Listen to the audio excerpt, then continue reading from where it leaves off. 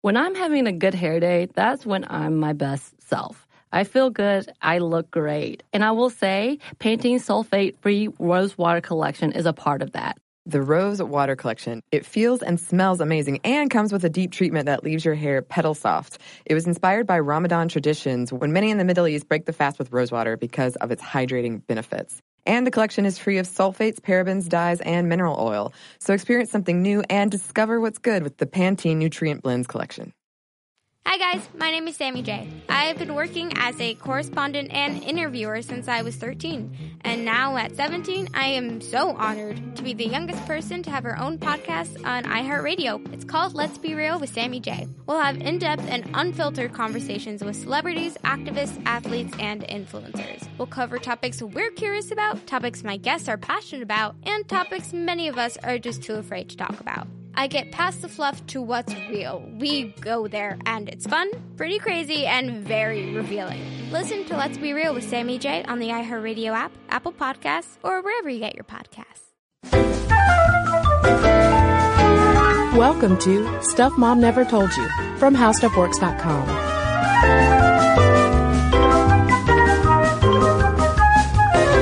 And welcome to the podcast. I'm Kristen. And I'm Caroline. And Caroline, I think I've shared this with you before.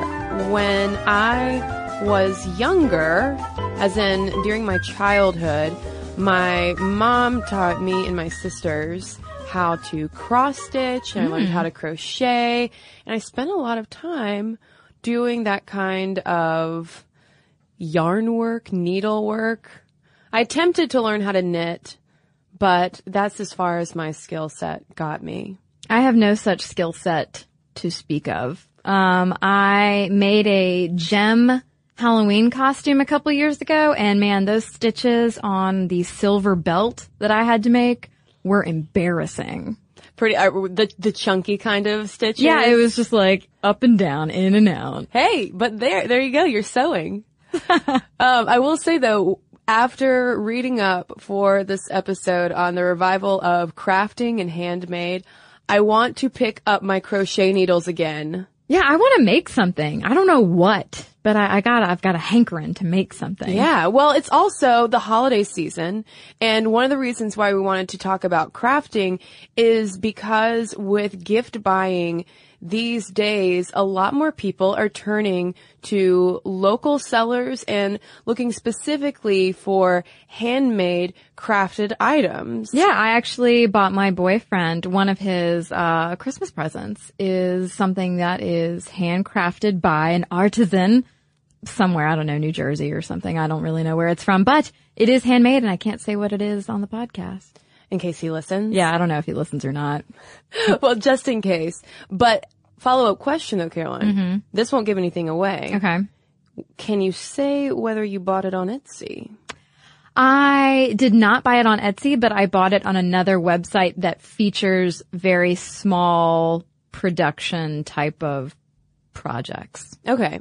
So an Etsy type of store. Well, we've got to talk about Etsy when it comes to holiday shopping because this past Black Friday weekend, they had their hugest sales weekend ever.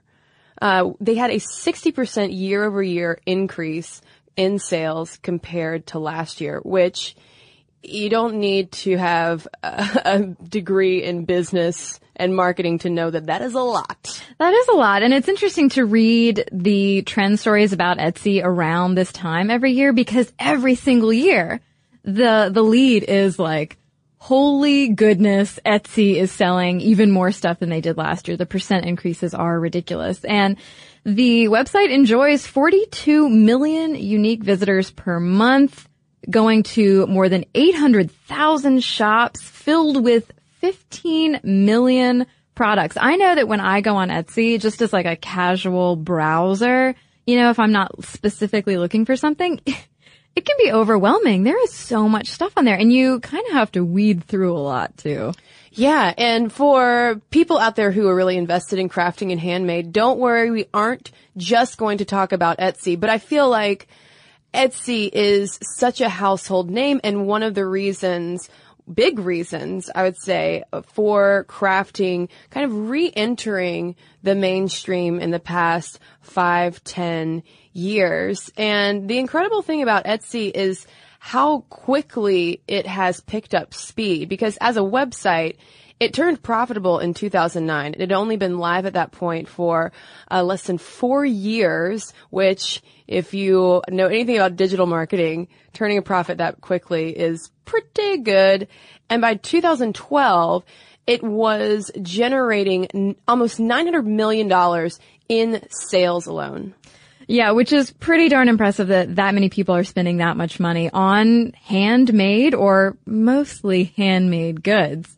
Etsy itself charges about 20 cents for every item listed and makes about 3.5% of every sale. And that said, though, a minority of sellers are full-time Etsy-preneurs. I actually know of a woman here in Atlanta who started a business on Etsy a few years back, just making really cute handmade labels for things like preserve jars and labels. Now she does a lot of things for like wedding place cards and things like that. And now she does this still on the side of her full-time job. But Caroline, she's making probably $25,000 extra a year. Whoa. Yeah. Whoa. Yeah. That is so much more money. It's incredible. That is incredible. And I mean, that's also so much more money than just your average Etsy seller makes. That's true. Yeah. She's definitely at the top of her game in terms of that, because the average seller is making under $4,000 a year, actually. Right. So basically just enough to notice a difference in your income and be able to pay for things, but not enough to quit your day job, basically. Mm-hmm. But nevertheless, even though people, and it's largely women, aren't making enough to just retire on and have an Etsy retirement fund, it's still a new kind of industry.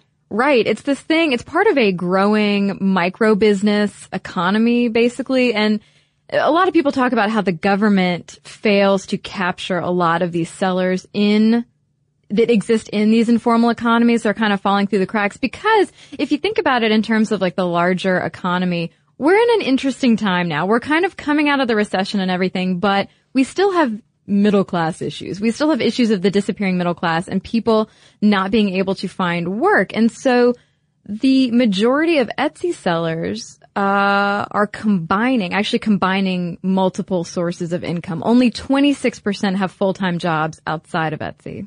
And one feature of Etsy that is really appealing to women, and particularly moms, is that the childcare issues with an Etsy job are obviously about as flexible as you can get, because you are oftentimes working in your home, or as some women will describe how, after the kids will go to bed, then they can start sewing, working on their projects. And I mean, I think it's clear from what we're talking about that Etsy businesses are serious business for a lot of people. Etsy did a 2012 survey looking at, I think, more than like 5,000 of their sellers, and found that 74% of sellers say their shops are their businesses, and 91% of those want to grow their sales, but only to something that they themselves can manage. So the bulk of people on Etsy, I would venture to say, are not trying to create some mega corporation from their sewing or their stuffed animals or whatever, things like that. They still want to be considered a small-time crafter. Mm-hmm. But that extra income, especially in this economy, can make a huge difference for a lot of people. But more broadly speaking, some people point to Etsy as a sign of a craft revival that we're in. Chris Anderson, who's the founding editor of Wired magazine, called it the maker movement. And other people have given it other terms. Your crafters, your makers, your handmade artisans, whatever you want to call it. There is certainly a resurgence in people making things maybe more slowly and by hand and in smaller numbers. And so this actually kind of harkens back to an interview that you fair listeners might have listened to previously that we did with Emily Matcher, who's the author of Homeward Bound. And she's a big part of this quote unquote new domesticity movement. Yeah, she focuses a lot on all of the various kinds of crafts that people are doing and how that even extends into people are doing homesteading and having backyard chicken coops and how all of those different things intersect. But when we look at this craft aspect, it's interesting to see how it started, because it did not start with Etsy, as I'm sure a lot of listeners know and are waiting for us to hopefully say. No, it did not start with Etsy. In the book, which is also a documentary, Handmade Nation by Faith Levine and Courtney Heimerl, they have a delightful timeline of what they call the new wave of craft. And they begin their timeline in 1994. And it really starts out, this new wave of craft, as they call it, in sort of a Riot Grrrl type of fashion, with a lot of things happening in the Portland, Seattle, Olympia, Washington area. And it's a lot of women-initiated alternative crafting communities and zines that start popping up.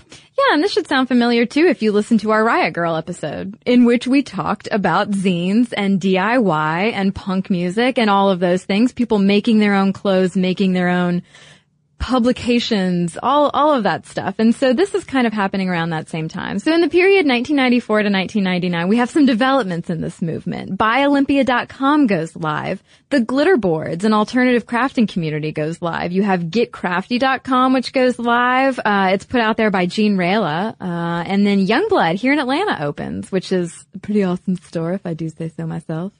Yeah, and for fans of Bust Magazine, that's when its She's Crafty column starts up. And from there, once we enter into the 2000s, things start to move from just communities and groups to actually having more brick and mortar establishments, kind of like Youngblood here in Atlanta.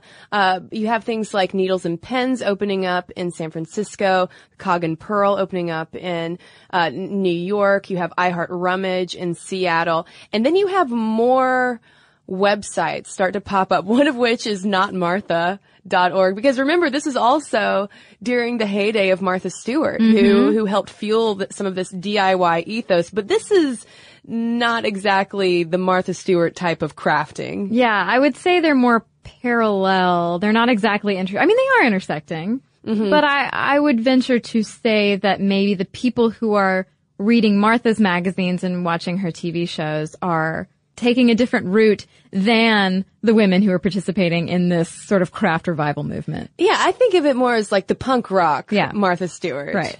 So yeah, as we move forward, and this movement starts to get bigger and bigger and attract more people who are just like super into knitting. We get things like the Austin Craft Mafia, and a bunch of other communities popping up in different cities across the country. And then you get fairs and festivals.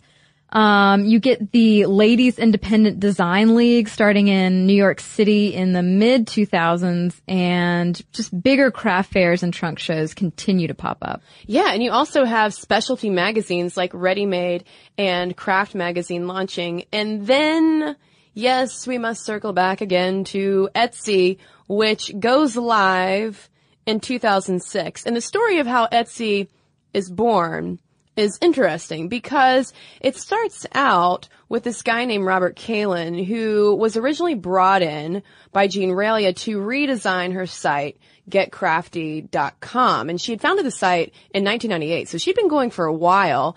And he came in, and he'd kind of been like doing other things and was kind of trying to find his way in the business world, figure out what he wanted to do.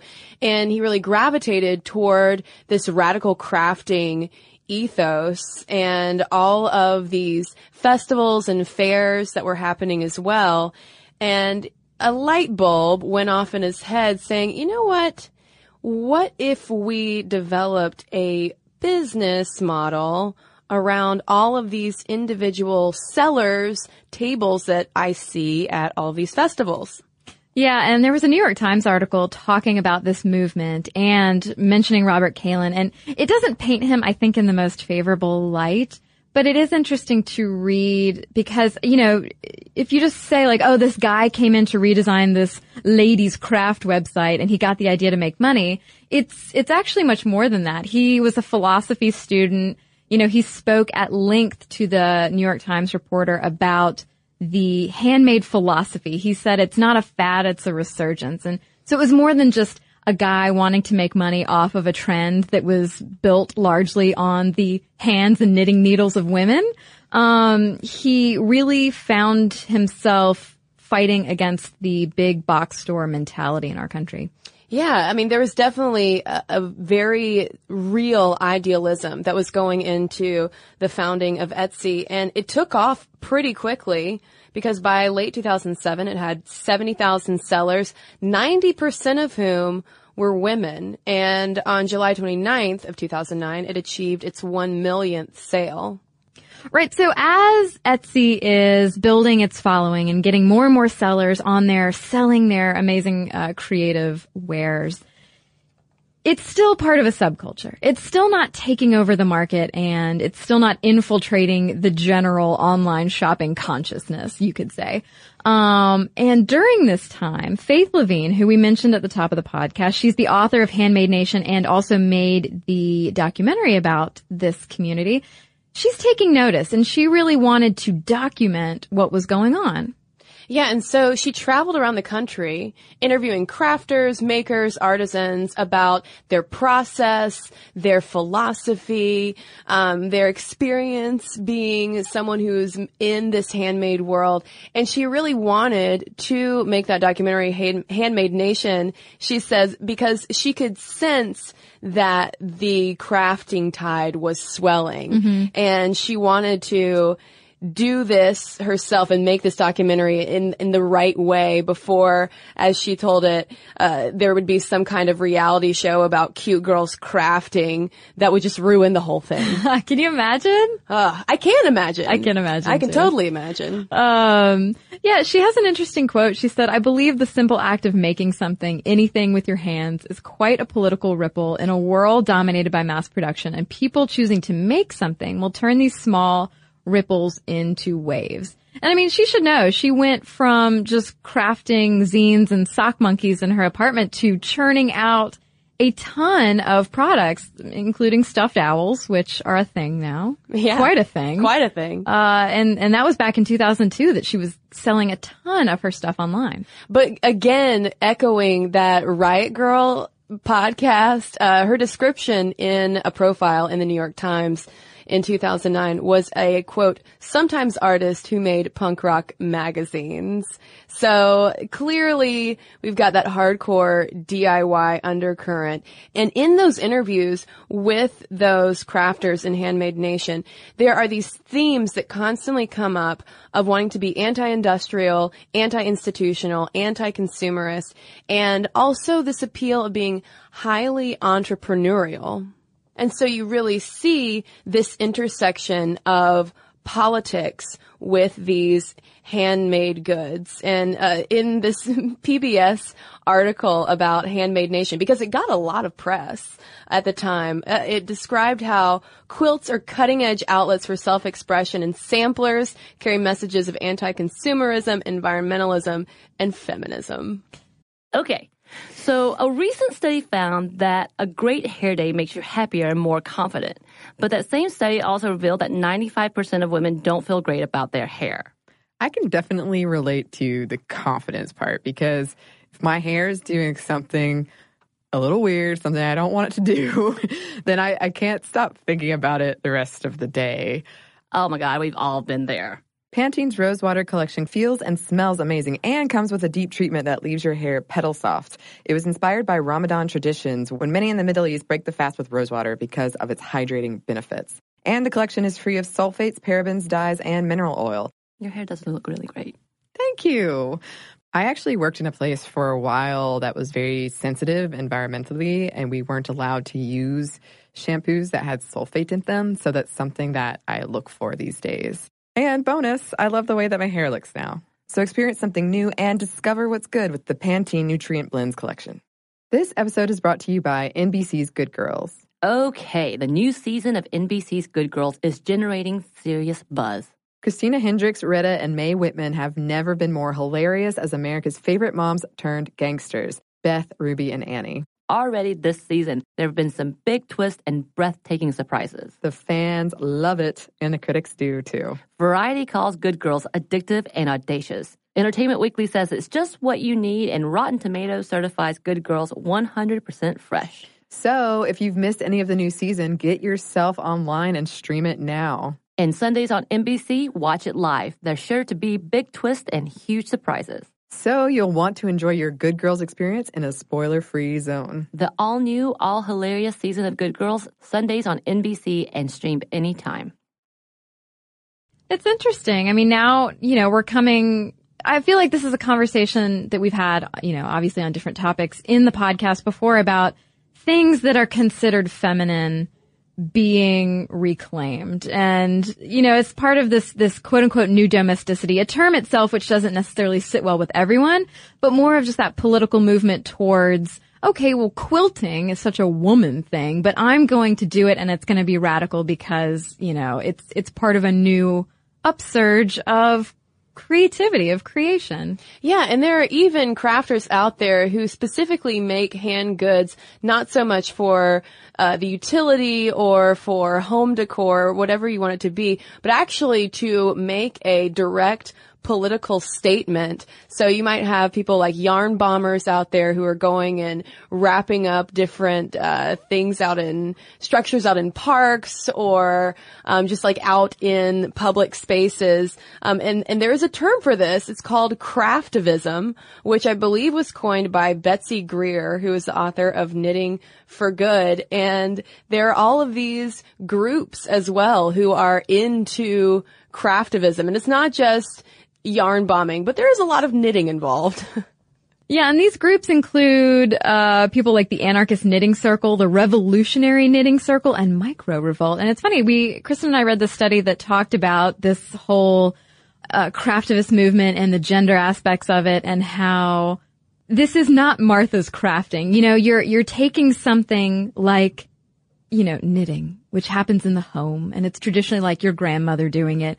But you're pairing it with these quote-unquote masculine ideas about revolution and revolt and anarchy and like knitting death matches, things that are very competitive and outside the home, and just kind of mixing up those stereotypes. Yeah, and just the very act of taking that domestic work into the public sphere where it's completely unavoidable. You can't not look at a giant tree that was in Atlanta on a main thoroughfare that had been knit bombed. Right. And this also, though, too, points to the massive spectrum of Etsy and crafting in general, from this, the Anarchist Knitting Circle all the way down to the person who is just making a few extra bucks selling some thrifted clothes or handmade stationery, whatever it might be. Right. It's kind of fascinating to see how all of these different people are being united, knit together, if you will, through this movement. Yeah. Well, I mean, certainly though, not everyone is excited about it. We spoke about the Martha audience, and I certainly don't want to put any Martha fans down out there at all. But in speaking to the New York Times, Andrew Wagner, the editor of American Craft magazine, said that older generations of crafters didn't really take a shine to this new trend. Basically, he said, the old guard was saying it took me 20 years to master my craft, and these kids think they can just start by stitching owls. And I see where that attitude would come from, because if you're making a quilt because you're an expert quilter, and whether you want to make money or whether you're just making it for your grandkids, you might be like, what are these kids doing, making stuffed birds?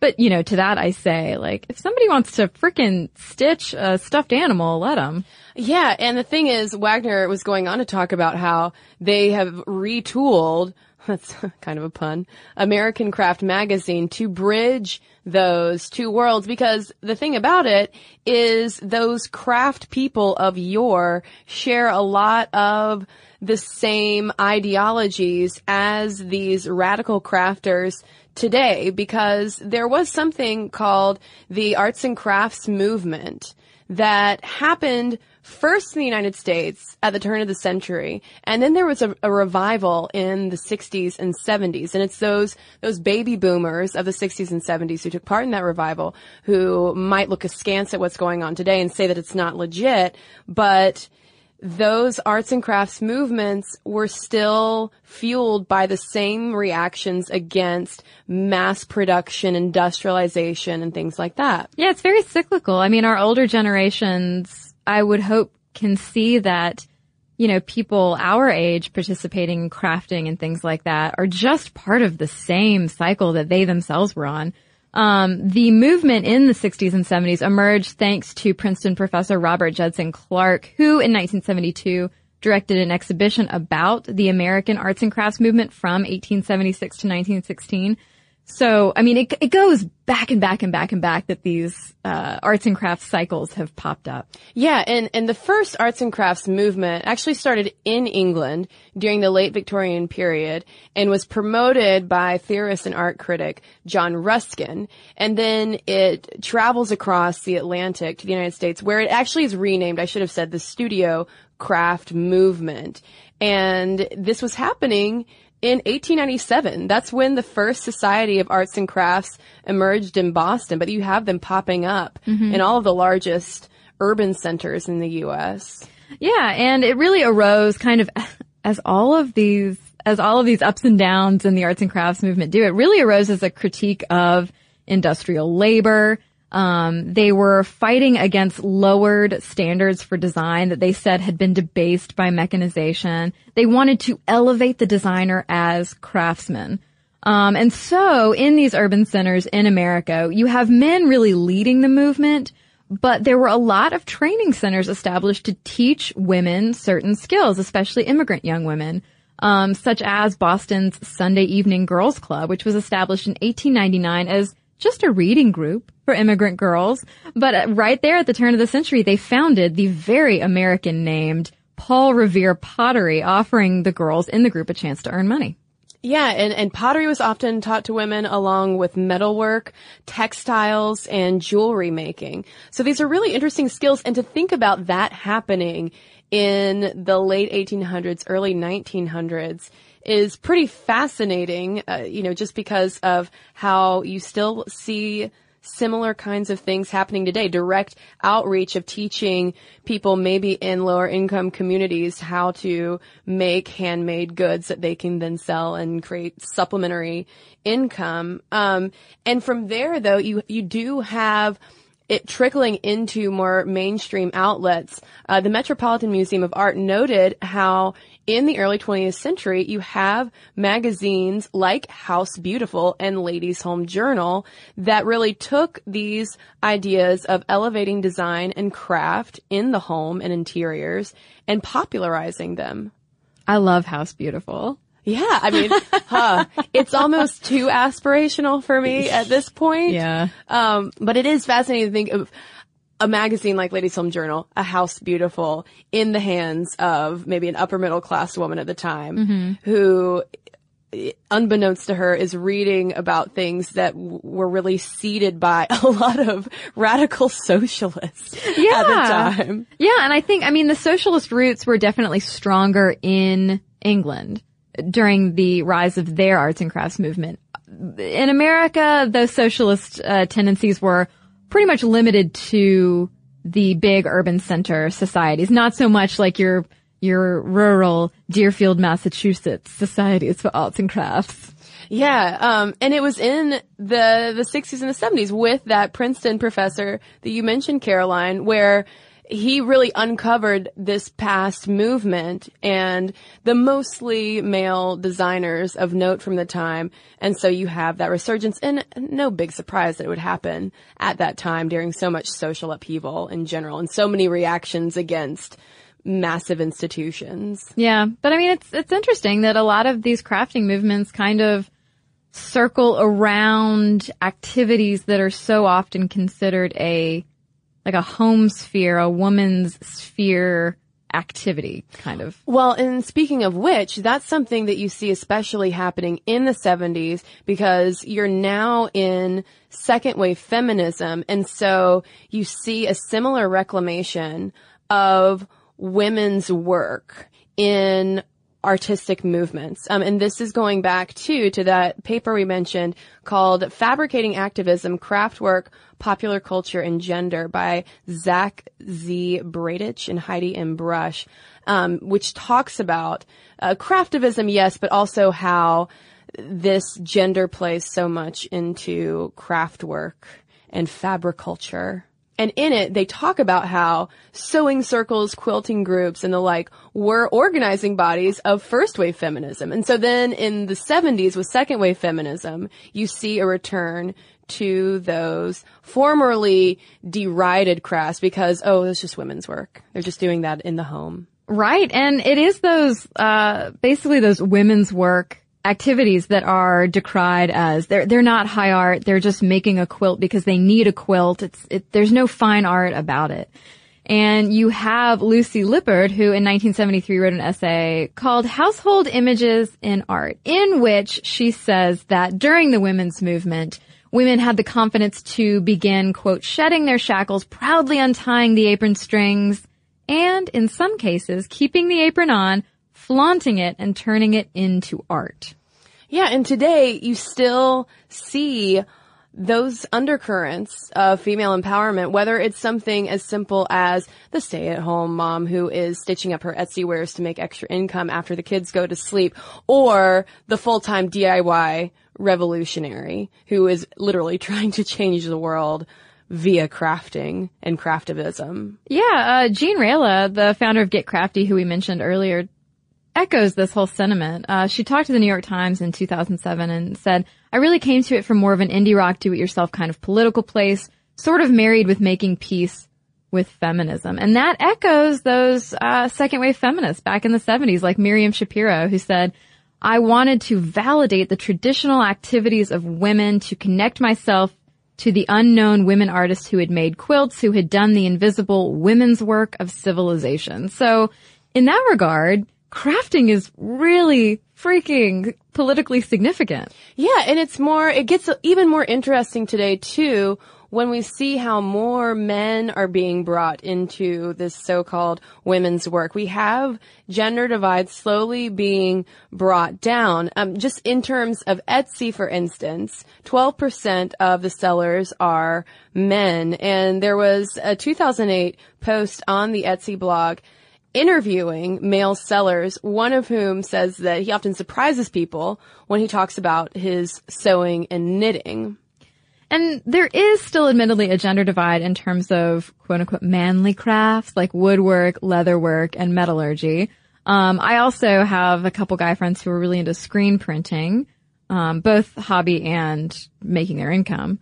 And Harry Sawyers, who's an associate editor at Popular Mechanics magazine, he helped compile the new book Man Crafts, said that crafts and men definitely go together. It showcases rough-hewn skills like leather tooling and axe whittling. Well, and I'm sure that those guys out there who are doing woodworking or knitting or screen printing, whatever it is, share the same enjoyment of making something on their own, being creative, being artistic, and taking time outside and away from this fast-moving, tech-fueled, mobile, digital, just all-consuming 24/7 kind of pace that we're now living in. And there was this Inc. story that we read about this whole Etsy trend and basically like what is going to happen to Etsy down the road under its new CEO, Chad Dickerson. And it interviewed this guy who had been working in a great office job, stable, making good money. But he felt so disconnected from the world at large and wasn't able to be the kind of creative person that he wanted to be. So he ended up starting to make leather goods, like bags and stuff. And, he started to feel really fulfilled and it took off and he was selling a bajillion bags. And finally he was like, I can't even stay on Etsy anymore because I followed my true passion and I'm making these bags and I get to be creative, but there's no way that I can keep up with consumer demand for my stuff and still stay quote unquote handmade on Etsy. Well, didn't you mention at the top of the podcast with that Etsy survey how a lot of people want to keep their stores to a manageable size. Yeah, a lot of people do. Which you can't make a ton of things if you are one person. Yeah. And you have a lot of people, especially this time of year, where they are working 24/7. Speaking of a 24/7 environment, but working all hours just to meet the holiday demand, because so many people do want handmade now that it's actually taxing the people who are making all of these goods. And so that is the big question, though, for crafting, and especially with its intersection with Etsy and how big Etsy has become. It's people wondering whether or not that original ethos of small and environmentally conscious and anti-consumerist, whether those philosophies have just been watered down the larger that the business itself has gotten. Mm-hmm. Yeah, a lot of people are none too pleased with the direction they see Etsy going, because CEO Robert Kalin was removed by the board recently, and so Chad Dickerson took over. And Etsy has really flourished under him, depending on what your definition of flourish is. I mean, there's a lot more sellers making a lot more money, and Dickerson really had to wrestle with the idea of how do you make more money as a website, as a business, when your sellers, your most successful sellers, grow and then are forced off the website. Like that guy who made bags and, leather goods and stuff. Like, once you hit a certain point on Etsy, you have to go elsewhere. And so they are trying to find a way to keep more of their successful sellers, so, they can keep some of those dollars in-house. And so a lot of people are calling Etsy like Etsy Bay now, saying it's getting too big. And so they're wrestling now with the idea of calling people designers, letting them be designers. So you don't have to be a maker necessarily. You can call yourself a designer, but outsource the production to an actual manufacturer. To which some would say, oh, well, why am I going on Etsy to buy something that might ultimately be made in a sweatshop, even if it's designed by someone in their home? Right. So, I mean, yeah, it's going to be interesting to see the direction that it takes. And also the fact that the Etsy style, that kind of vintagey, kitschy, crafty look and aesthetic, is something that you're seeing more and more in any store you walk into. Any kind of Urban Outfitters, Forever 21. I mean, Etsy even has a direct partnership now with West Elm. Oh, yeah. Which is owned by Williams-Sonoma. Yeah, well, first of all, I love getting West Elm catalogs. Not that I can afford a single frickin' thing in there, but, yeah, they do. They feature Etsy-made creations throughout their catalog. They'll have a living room set up, but they'll have art on the walls or a vase on the table, and they'll have a little blurb about the artist. And for someone who wants to make it a full-time business, then that's probably great. But then again, you just wonder, is there going to be a moment of divergence again between the business path, the more consumerist path, and that philosophical path, which makes me wonder if in 20 years, 50 years, if we'll be going through yet another craft revival. Yeah, and it should also be interesting to see kind of where this micro business economy goes, because the bulk of sellers on Etsy, for instance, are women. And so what was the stat? It was something like triple the number of women-owned businesses documented by the U.S. Census. Those are the Etsy numbers. They're setting their own hours. They're not having to worry about childcare. But if we're not documenting them well enough and they're not having a social safety net like health insurance, I don't know. It should be interesting to see where these micro businesses, especially the women-owned businesses, because they seem to be behind the bulk of them, where they will end up. Mm-hmm. Whether it will go in the direction of being a solid supplementary income that women can rely on, especially, think about single moms or just women in general who might need some extra cash. It's becoming a new asset, a new answer with that giant question mark that comes with working versus or plus motherhood, or whether or not it's just going to become so large that those opportunities will gradually fade away. So let's end it on an up note, though. Since it's the holidays, support handmade local goods. Oh, yeah. I for one, am going to visit Youngblood Boutique very soon to look for a present for my boyfriend's mother, because you know, I mean, it just always looks more thoughtful, and it is more thoughtful. I feel like to take time and look through handmade crafted things. Absolutely. And one of my favorite things to do, sorry if you're one of the million people that I've given this to, but one of my favorite things to do for presents is go around to some of the local boutiques in Atlanta and get family members local stuff, whether it's locally made jams or locally made jewelry. I think that feels more personalized and thoughtful than going to Target. Yeah. Yeah. Although nothing against Target. Hey, I shop there all the time. So I hope that there are some crafters, some makers, some artisans listening. We want to hear from you. What do you think about the work that you're doing? Do you feel compelled by any kind of political philosophy? Or are you just doing it to make a buck? Have you thought much about this Etsy conundrum? Let us know your thoughts. momstuff@discovery.com is where you can write us, and you can also tweet us at Mom Stuff Podcast or message us on Facebook. And we've got a couple of messages to share with you when we come right back from a quick break. Okay, so a recent study found that a great hair day makes you happier and more confident. But that same study also revealed that 95% of women don't feel great about their hair. I can definitely relate to the confidence part, because if my hair is doing something a little weird, something I don't want it to do, then I can't stop thinking about it the rest of the day. Oh my God, we've all been there. Pantene's Rosewater collection feels and smells amazing and comes with a deep treatment that leaves your hair petal soft. It was inspired by Ramadan traditions when many in the Middle East break the fast with rosewater because of its hydrating benefits. And the collection is free of sulfates, parabens, dyes, and mineral oil. Your hair does look really great. Thank you.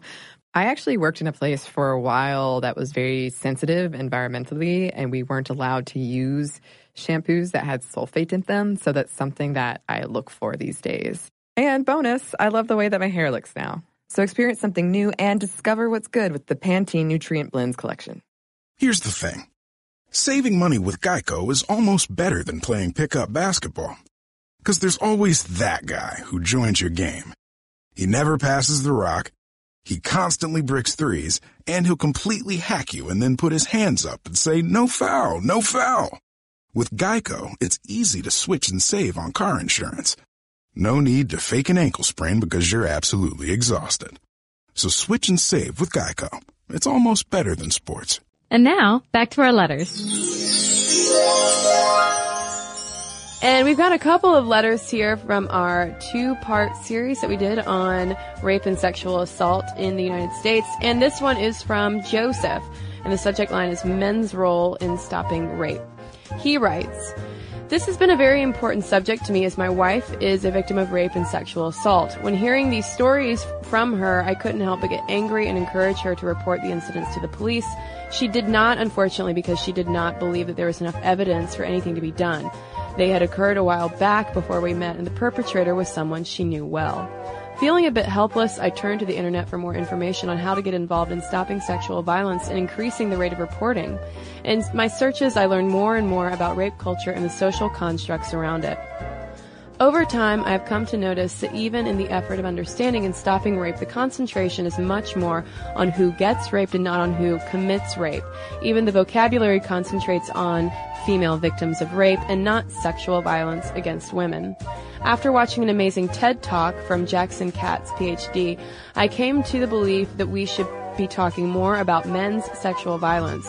It has to be recognized that this is not a woman's issue primarily, but instead, it is first a men's issue. Why are men so sexually violent, and how do we get men to be less violent are much more important questions than why do so many women get raped, and how do we stop women from getting raped. To end this on a positive note, I have found that I'm by no means the only guy out there trying to change my way of thinking and that of my peers. The Good Men Project and Men Can Stop Rape are just a couple of organizations devoted to giving men guidance on engaging other men in these topics and encouraging education about consent. I hope you can at least mention our two groups on the podcast, since I'm sure you have plenty of male and female listeners who want to get involved. Love the podcast, and thank you for having the courage to speak openly and raise awareness." So thank you, Joseph. I have a letter here from Evan. She is a sophomore in high school. She says, "I really want to thank you for your sexual assault series from these past few weeks. It's an issue that's really close to my heart and that seems to be horribly misrepresented in general. High school is infamous with the constant stories about people being sent home for wearing leggings to school and whatnot. I do have good news though. This past year I've noticed my school really taking initiative to bring rape culture and especially slut-shaming out of the dark. I'm a columnist on my school paper, and last year we ran a column about Todd Aiken's musings. In our first issue this year in September, we covered the Chicago Slut Walk on the front page, and my slut-shaming column was in that issue as well. The reaction was overwhelming, particularly this year. We received a ridiculous number of letters from people who've experienced slut-shaming, as well as boys telling us it got them thinking. The goal of a columnist is always to start a conversation, and so I'm thankful to be in an educational environment that's accepting of these discussions. I guess I just wanted to share a positive experience regarding rape culture in the educational environment because we hear so much about schools being unsupportive. Thanks again for being so great. And thank you for being so great, Evan, and participating in a very important discussion. Yeah, and hey, becoming a student journalist. Yeah. Just like you and me. Hooray. Very cool. And thanks to everybody who has written in. Momstuff@discovery.com is where you can send us your letters. You can also follow us on Twitter at MomStuffPodcast. You can find us on Facebook. You can follow us on Tumblr at StuffMomNeverToldYou.tumblr.com, as well as on Instagram at StuffMomNeverToldYou. And of course, you can also check us out on YouTube. It's youtube.com/StuffMomNeverToldYou. And don't forget, folks, to subscribe. For more on this and thousands of other topics, visit HowStuffWorks.com.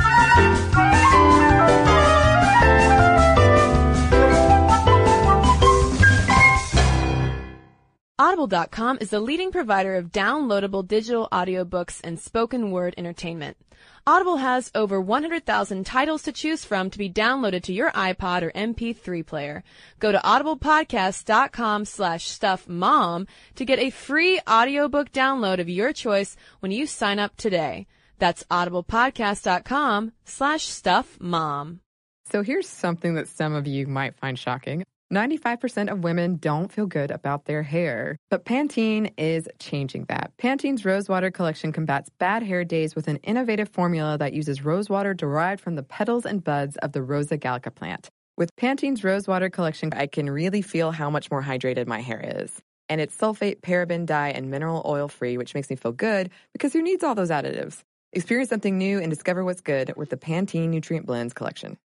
This episode is brought to you by NBC's Good Girls. The new season of NBC's Good Girls is generating serious buzz. Christina Hendricks, Retta, and Mae Whitman are hilarious as America's favorite moms turned criminals. This show is the perfect blend of comedy, action, and romance. No wonder critics call Good Girls your next TV addiction. And Rotten Tomatoes rates it 100% fresh. Ooh, Good Girls, Sundays on NBC. The new season has already had some wild twists, so watch live. And stream anytime.